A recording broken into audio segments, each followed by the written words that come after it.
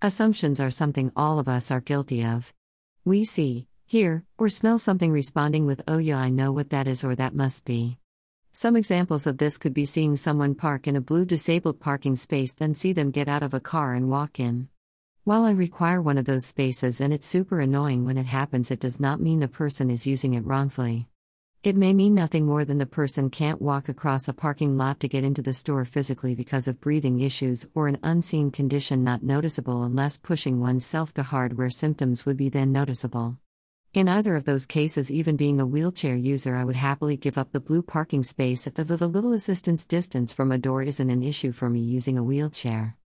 Another common assumption, when seen in or using a wheelchair only part of the time, is that the person doesn't need that much help or can't be that bad or sick. People may only use a wheelchair if they are somewhere and can't stand for a long period of time, or similar to the blue space, can't walk for a long time or long distances. Assumptions such as these, especially when acknowledged very loudly where the person can hear you, are offensive. Another place where assumptions are wrong is in the area of accessibility.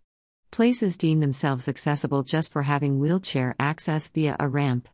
While I require one and they do make my world a little more accessible, a ramp is not a suitable accommodation for someone that's deaf or blind.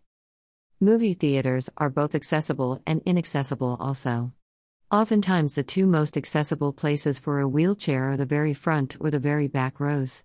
While this does allow space for a wheelchair, there is a separation from family and friends who accompany us if they are seated a good distance behind. The very front row is often too close to the screen, resulting in having to hold your head awkwardly for an extended period of time. This isn't good for the neck or shoulders of a person in a wheelchair and can cause damage over time. It also isn't good if the disability results in little to no neck movement to adjust for viewing a movie.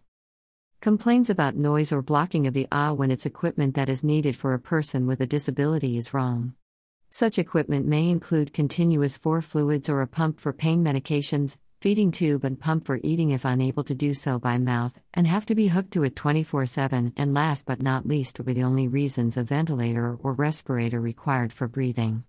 Some of these may be noisy or a little distracting, but without them can cause death. Trust me, if there was no need for the equipment, it wouldn't be with us.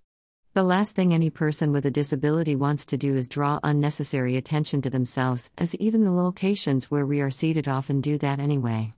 Before jumping to conclusions, educate yourself on those with disabilities, and if that's the reason for a little distraction to you, exercise a little understanding, not assumptions.